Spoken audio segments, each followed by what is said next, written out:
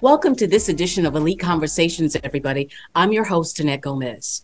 Now, listen to these statistics. 1 in 3 women and 1 in 4 men have experienced some form of physical violence by an intimate partner. That's according to the National Coalition Against Domestic Violence. As you know, October is Domestic Violence Awareness Month. And joining me now to talk about this subject is Patrice Bryant. Patrice is a toxic relationship recovery coach, a positive mindset and empowerment strategist, and a certified trauma response practitioner, specializing in helping professional women heal from toxic relationship trauma and rebuilding their confidence so they can go on and be loved again. Patrice, welcome to the show. Thank you, Annette. Thank you so much for having me. I'm glad to be here. Good to have you. Now, Patrice, before establishing yourself as a recovery coach, you actually dealt with this subject up close and personal. If you can share, if you will, a little about your background, because I think it's a myth that someone that grew up in witnessing domestic violence, they automatically will mirror it. But this was not the case with you. Annette, it wasn't. In fact, I grew up in a very loving two-parent Christian household. And so it's five of us, siblings all together. And so I really saw the role of a man and a woman, a husband and a wife, and a father and a mother through my parents. It's kind of like, my parents were the Ephesians 5 man and woman, and my mom was a Proverbs 31 woman. And so that's what we had growing up. I didn't know what abuse was. I never experienced it in my home. I never witnessed it.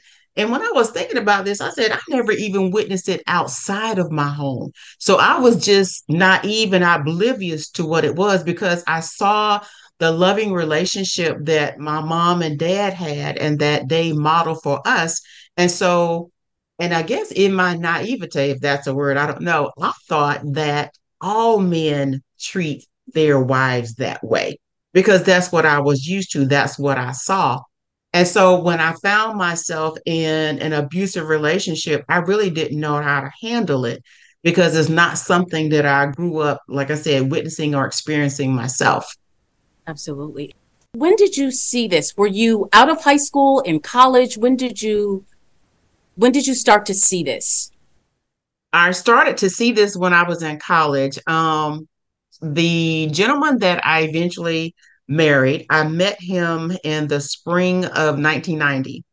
I was attending Morrisburg College and I had one semester to go. So I actually graduated in December. So anyway, we met in May. So we had kind of like a whirlwind romance. We met in May and he moved in with me in June and then we got married in September. So no, even in college, I mean, I had a boyfriend in college. He treated me like a queen. So I never experienced that until I met this particular guy. And I have to go back a little bit and say, um, because of the issues that I was dealing with internally and on the outside, I did not like the shell that I was in. I didn't like this heavily melanated skin. I hated it. Didn't love it, didn't like it. And so I had a tendency, and I'm from the South, I'm a Southern Georgia girl. I had a tendency to look at lighter skinned Black men. So if there was a group of men, college guys walking down the sidewalk, whatever, I would zero in on the light skinned one. And so when I met my husband, he was that complexion.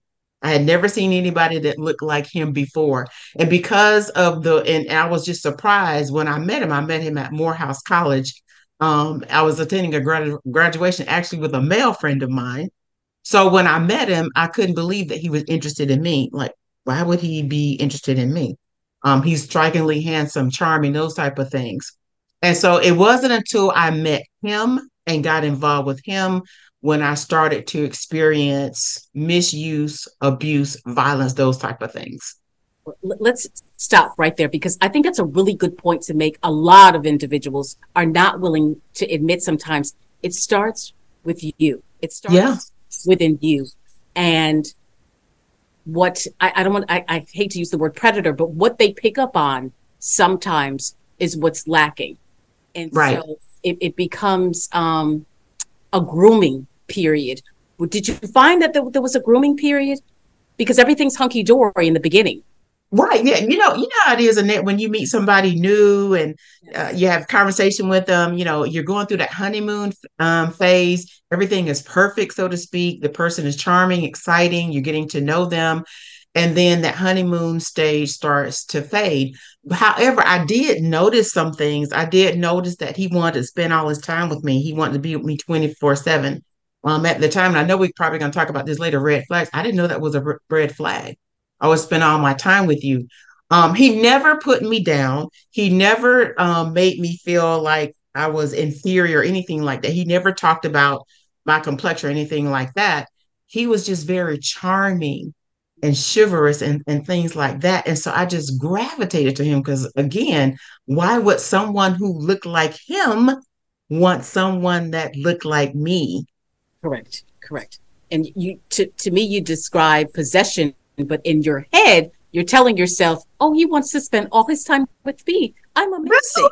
so oh, that's so nice. He want to be with me, not knowing, hey, girl, it's a red flag. Correct. Yeah.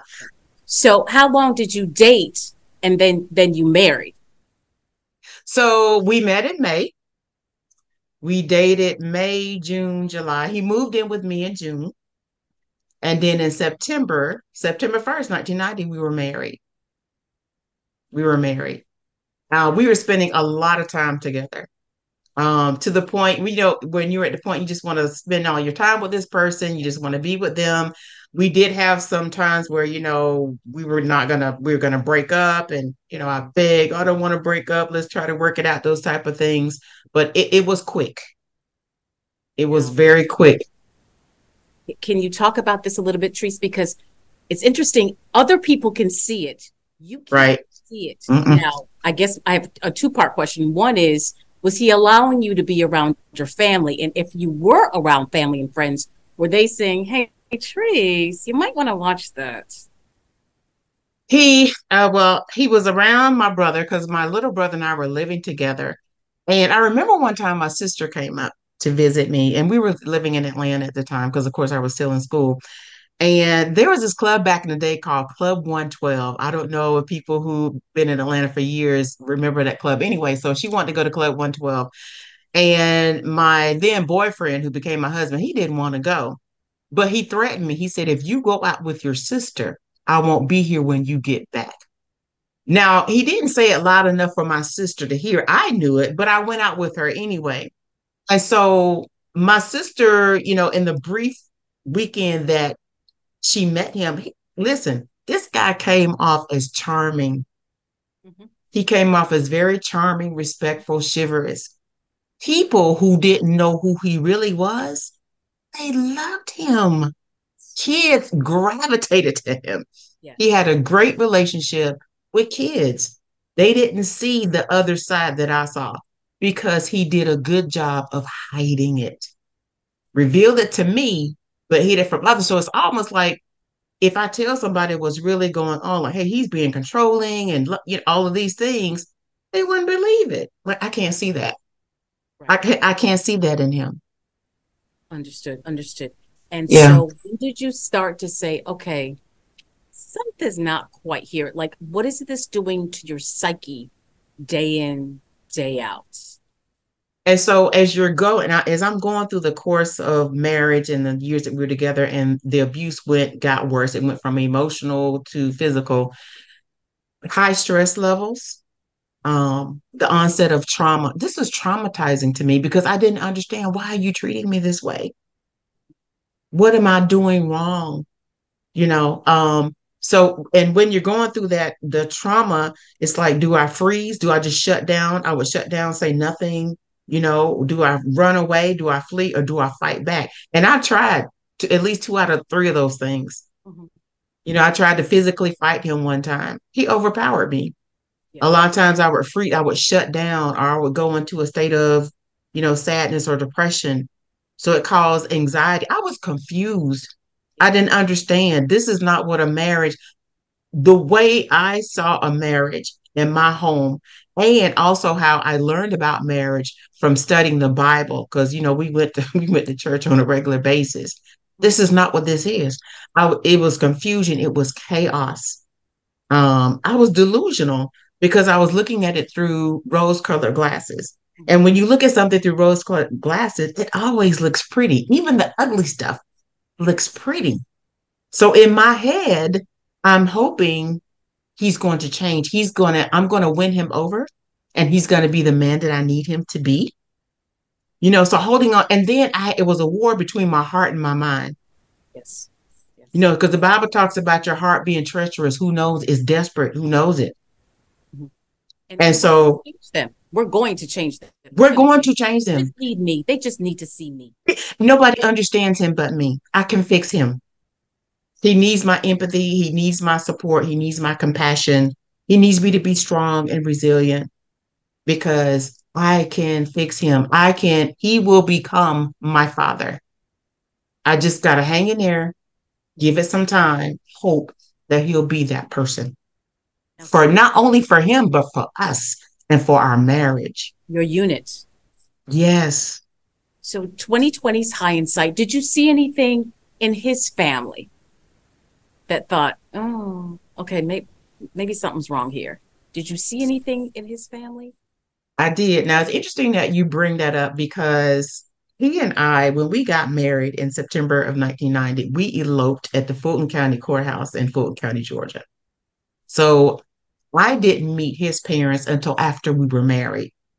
And I remember meeting his mom and dad in Atlantic City because he was from New Jersey. We met them in Atlantic City.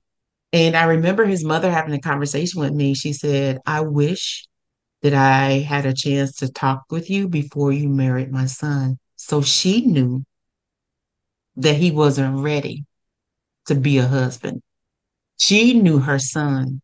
She knew he had more than likely some toxic traits that he had not worked on. And now you've married this girl and brought her into the family and everything like that. His family dynamic was very different from what I was used to. The mom was more of the stable employed. The father was more unstable, more unemployed. Um, so it was very different, the dynamic from what I saw. And so in hindsight, when I thought about after the fact, I'm like, okay, now it makes sense some of the things that he did or the way that he thought. His thought process was your parents got it, they just have to give it to us. Understood. So instead of you going out and you being, finding stable employment and providing for the family, okay, she could do it. She got it. She's the one with the degree. She's the one with the stable employment. So while she's doing that, I'm going to pursue my dreams and I'm not going to be supportive of the family financially, anything like that, because that's what he saw in his house. And at this point, Treese, are you able to share with anybody what you're going through? Because you know how we are. I don't Hmm. want anybody to know. I Hmm. want everybody to think this is picture perfect with the picket fence. Are you able to talk to anybody at this point? Initially, no. And you know why, Annette? Because I was embarrassed. Understood. I was ashamed. I felt stupid. I felt alone. Um, and I felt no one would really understand, like, why is she staying in this relationship? He's disrespectful, he's abusive. I don't, and my best friend, we met her and her then husband in New York one time, and she observed the way that he spoke to me, and she didn't like it, and she didn't like him. So she got a chance to see firsthand, oh, yeah, he speaks to her in a disrespectful tone. But I still did, even with my best friend, I never told anybody initially what was going on. I suffered in silence for a long time until I was ready to reveal what was going on to a dear friend of mine who really helped me. And speaking of suffering in silence, what is this doing to you physically, emotionally, Treese? Because I can't even imagine, because you're one way at work and then you drive home, you put the key in the door, you don't know what you're being met with. So it's that tailspin that keeps you kind of in a frenzy the whole time. It does. And it's so funny, that you bring that up because I would go to work with a mask on. So here's my mask, and I'm an educator, school teacher, and school counselor. So I was working at our local high school in Charlotte, North Carolina. Um, and previous before that, I was working at other corporate businesses, mainly businesses that sold and serviced copiers and office machines and things like that. So whether I went to work or went to school, I was going with a mask on because because I'm the type of person I would wear my emotions in my face. You can look at my face, Treese, what's wrong? You don't look too happy. So I have to put on that mask every day to go to work and pretend like everything was okay.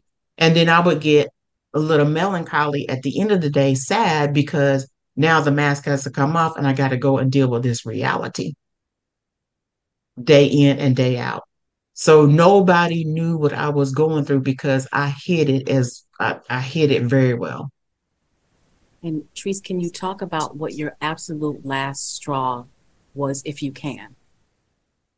I remember, and it was winter 1999, and we had been married for 9 years.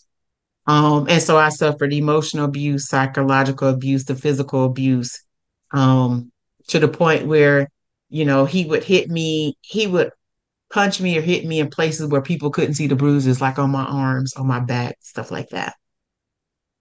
And I was just sitting there, I'm like, Lord, I don't know how much more of this I can take. I was getting tired. And I remember saying to him, I said to him, I don't know how much more of this I can take. I really don't. And that was in the winter season. And when I kind of went back and reflected on that, Annette, winter is that season. It's cold, things are dormant, but it also means an end. End to a year, end to life, into a relationship. So unbeknownst to me, when I said that to him, that was the process of starting my exit.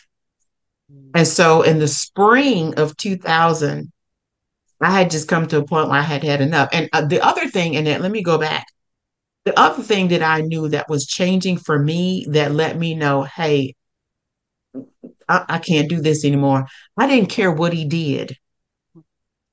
He would go out without me, hang out with other guys, take other women out. So when I got to the point where I don't care where you're going, I don't care who you're going with, I don't care what women you are seeing.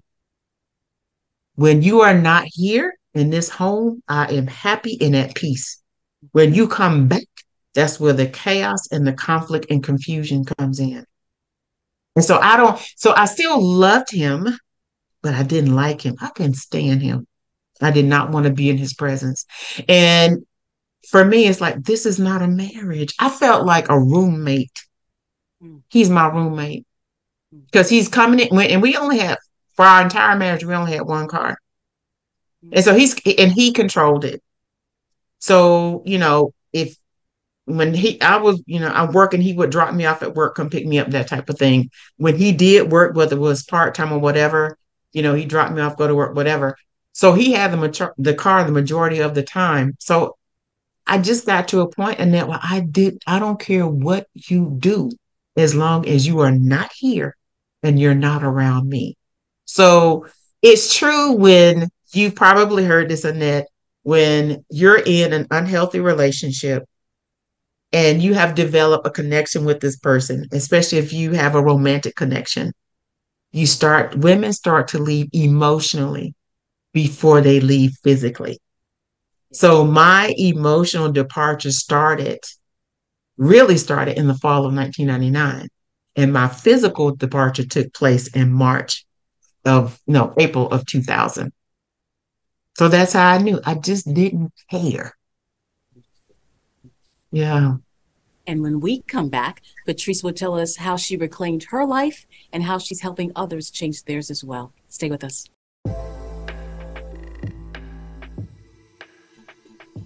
Have you put in place the tools and marketing strategies that will drive the revenue and growth outcomes for your business? Are you looking to expand your brand and image nationally and globally? Commercials, podcasting, graphics, and marketing support are just some of the ways we can dress up your business for prime time. We are EliteConversations.com. To learn more about us, check us out at eliteconversations.com, our website, email us at ecpodcastmedia@gmail.com, or call us at 301-900-5703. There are many people that need to know about the wonderful products and services you have to offer. Let Elite Conversations help you to get the word out.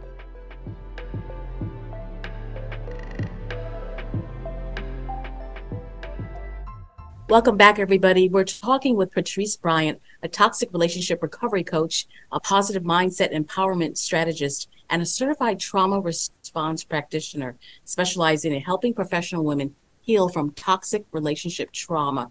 And Patrice, before break, we were discussing your decision to leave a toxic relationship. And one of the things that you talked about that's so important is control. Talk to us about confusing control with love. I think a lot of people do that.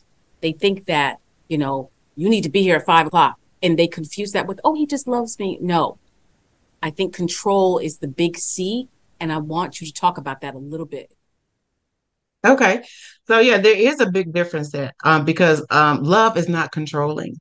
And when I talk about love, I have to go back to the Bible. I have to go to I believe it's First Corinthians 13, where it talks about, it gives you all the different qualities of love, how love does not get puffed up with pride. It does not look for its own interest. It does not, it's all the things that love does. So that is true love. And even though I am a more traditional woman, and I do believe, in the man being the head of the household and that type of thing, there's a difference. I think people confuse that head of household with control as opposed to loving my wife, right, or my spouse or my girlfriend or whatever the case may be. So being that headship does not mean that I call the shots. It doesn't mean I call the shots and you do what I say. And if you don't do what I say, then we're going to have a problem. Right. That's not love. That is not love whatsoever. So, a lot of times, women may get that confused, like you said, oh, he just wants to know where I am. No, that is not true love. Those are trust and insecurity issues. Correct. There's a difference, Treese, could you let me know when you made it? Right. Did you make it safely? I know you're going down a very dark street, that kind of thing, as opposed to where you been, why weren't you home? And I think people need to understand there's a difference. Yeah, there's truly a difference. So the first example is more out of concern and care for my partner. I want to make sure that my wife is safe. I want to make sure that where she's going to arrive safely. So that's that level of respect and care or concern, because I love you. I don't want anything to happen to you. The other one is I've got some trust and insecurity issues. And let me just go back for a minute. Remember, when I first got married, like I said, I was still in school and I had one semester to go at Morris Brown. I had to finish my internship. And I believe, if I remember correctly, I did it at Benjamin E. Mays High School. And my mother and father were educators. So my mother always told me, always get in good with the custodians, because, whenever you need something, honey, they got you. Everything. And I've always been, a person that's been easy to talk to. So one day I was, working after, I think my mentor, she had left, and I was cleaning up the classroom. He came in and we just started talking. And I remember him telling me that if a man is accusing you of cheating and sneaking around and doing things, that's because he's doing it himself. And that stuck with me. Absolutely. That stuck with me throughout my relationship, because I saw it coming to fruition in my own marriage. And so, yes, there is a difference. Where you been? Where you going? Why you didn't call me? Those type of things. It's not love. That is more control. And that person is having some trust issues, some insecurities, and that they're projecting onto you. Also instilling that fear that if you don't do this, this is what's going to happen to you. And that's not love. That's not care. That's not concern. So again, I go back to that scripture about love in the Bible. That is the true definition of love. And if it does not match what it says, either you receiving that type of love and even you giving that type of love to your partner, that is not love. That is control. That is domination. Yes.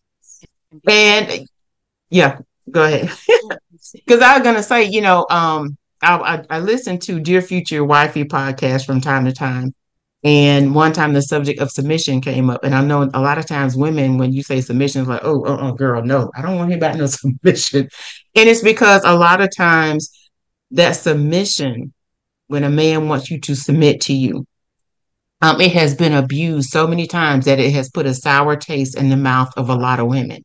Like, I'm not going to submit to a man. And that's because it's been abused and misused on so many levels. So I just wanted to add that little piece. and Therese, how do you begin to rebuild your life? How do you start? Um, for me, I started by rescuing myself. Um, in the spring of 2000, when I finally made the decision to leave, um, I made a phone call to a girlfriend of mine that I met at work. And I finally told her what was going on. The full story, but I told her what was going on. And she invited me to come and stay with her and her husband. And I received it. And I said, yeah, I'll do it. And then I called my mom and told her what I was going to do. My mom still didn't know everything that was going on. And by the grace of God, he was going out that night. It was a Sunday night. He was going out again. And he said to me, he said, you know what? He said, you can drive yourself to work the next day because I had a doctor's appointment after work. And so he got ready and went out. And I packed a suitcase. And I said, I put it in the second bedroom, not our bedroom, but the second bedroom, because I was like, I don't know how this is going to work, how this is going to happen. He came home, but he never came into the bedroom, got in the bed. He actually slept on the sofa in the living room. So here I am getting up from work, looking for him. He's in the living room. He's asleep. I'm like, Lord, how am I going to do this? How am I going to get this suitcase down to the car, come back up here and get ready to go to work? So praying about it, putting faith in God gave me the strategy. He never woke up. He never woke up. So I got the suitcase. I took it downstairs. I put it in the trunk of the car. And then I came back upstairs, got ready for work and left. And that was the last time that I saw him. So God gave me strategy. And so for me, I'm rescuing myself. I made a decision. And, I do a support group at a local domestic violence shelter the first and third Wednesday of every month.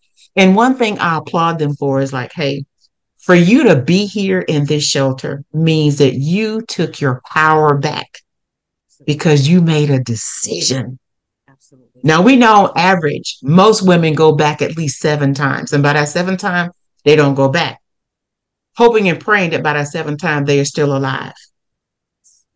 Because, you leave, they can stalk you. We know the stats, stalking, murder, those type of things. So if you survive, yeah. Vulnerable period when you very most vulnerable period, and there is a call to action slogan on the Coalition for Domestic Violence website, which states right. Transform wounds into wisdom.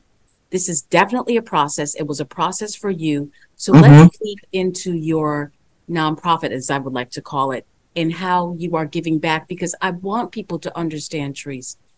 I think we think it's adult women. It starts very young, and I think the number is dropping, and I think you got to get them when they're young.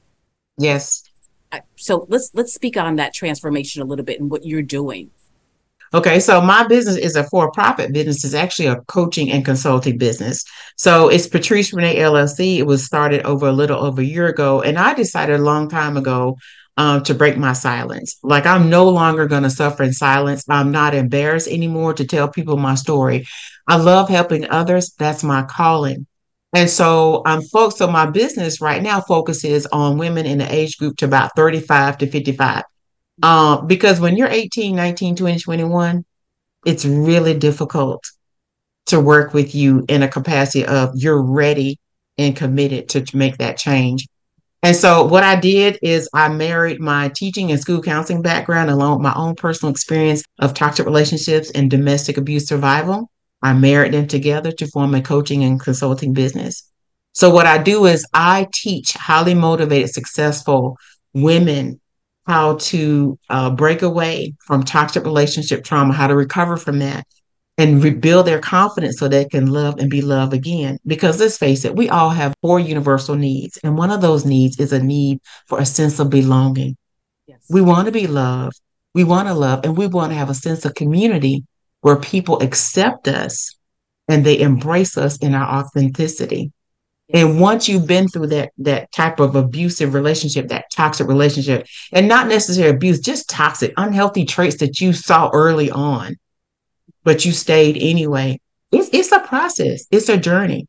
And so Discriminate because people think, it oh my doesn't. goodness, oh my It goodness. doesn't. I Yeah. mean, just look at my background. Yeah. Just look at my background, the way I was raised. I'm educated. I'm, raised in a Christian household. So it doesn't discriminate against your religion or your background, your financial status. Yeah. Because you can be a successful woman making 6 or 7 figures, but you're still choosing the wrong type of partner to entertain. And I'm like April Mason said, it's not who you choose to, it's who you choose to entertain. So it's not who you attract, it's who you choose to entertain. And so my business looks at it from a growth mindset model. How do we change our mindset? And we start by working on ourselves because I had to work on Patrice. Right. Right. I had to work on her and change her mindset because my view of men, my view of marriage and relationships, even though I had that model, that great model, it got distorted. Yes. My view of myself was already distorted. It made it even worse because let me tell you, he would tell me, he said, nobody's ever going to want you except to have sex with you. Mm, mm, mm. You're not going to ever find anybody like me. Classic. Never. Classic. And before we tell people how to reach you, Therese, Mhm. and we're coming to a close, tell me how important having a support team is. And then we're going to tell the audience how to reach you. Whew, that is extremely important. It's what helped me to get to where I am today. And it helped me to shape me into the woman I am today. I couldn't have done it without number one, God and leaning on Him and my family and close friends. I had a home to go to rebuild my life. And so I know a lot of women don't have that. They may have to go to a shelter or something like that. But it's extremely important because we are not meant to go through this alone. Hebrews 10:24 and 25 talks about encouraging one another, not forsaking the gathering of ourselves together and encouraging one another. That's support. So whether you're leaning into God or family or friends or an organization, agency, support group, a mentor or guide, it is necessary to have that support in order to get through that healing process to recover from these type of relationships. Absolutely. And tell me how we can reach your organization and learn more about it, Patrice. So on Instagram, you can find me at underscore Patrice underscore Renee. On Facebook, it's Patrice Renee. And my website is patricerenee.com. That's how you can find me. Beautiful. And I'm glad you found yourself, Therese. Yes, thank you so much. And thank you for sharing your story and how you turn pain into purpose. There is life after. And I think that's the other message I want people to know. There is life after this. This does not define your future. It does not. And let me add, it's a beautiful life Yes. because we have to remember even the murkiest waters can produce the most beautiful flowers. I like that. What a beautiful end. Thank you, Patrice Bryant, for joining us. Thank you so much, Annette, for having me. Thank you so much. Thank you. And you can also reach the domestic violence hotline at 1-800-799-7233. Thank you so much for joining us, everybody. Have a great night.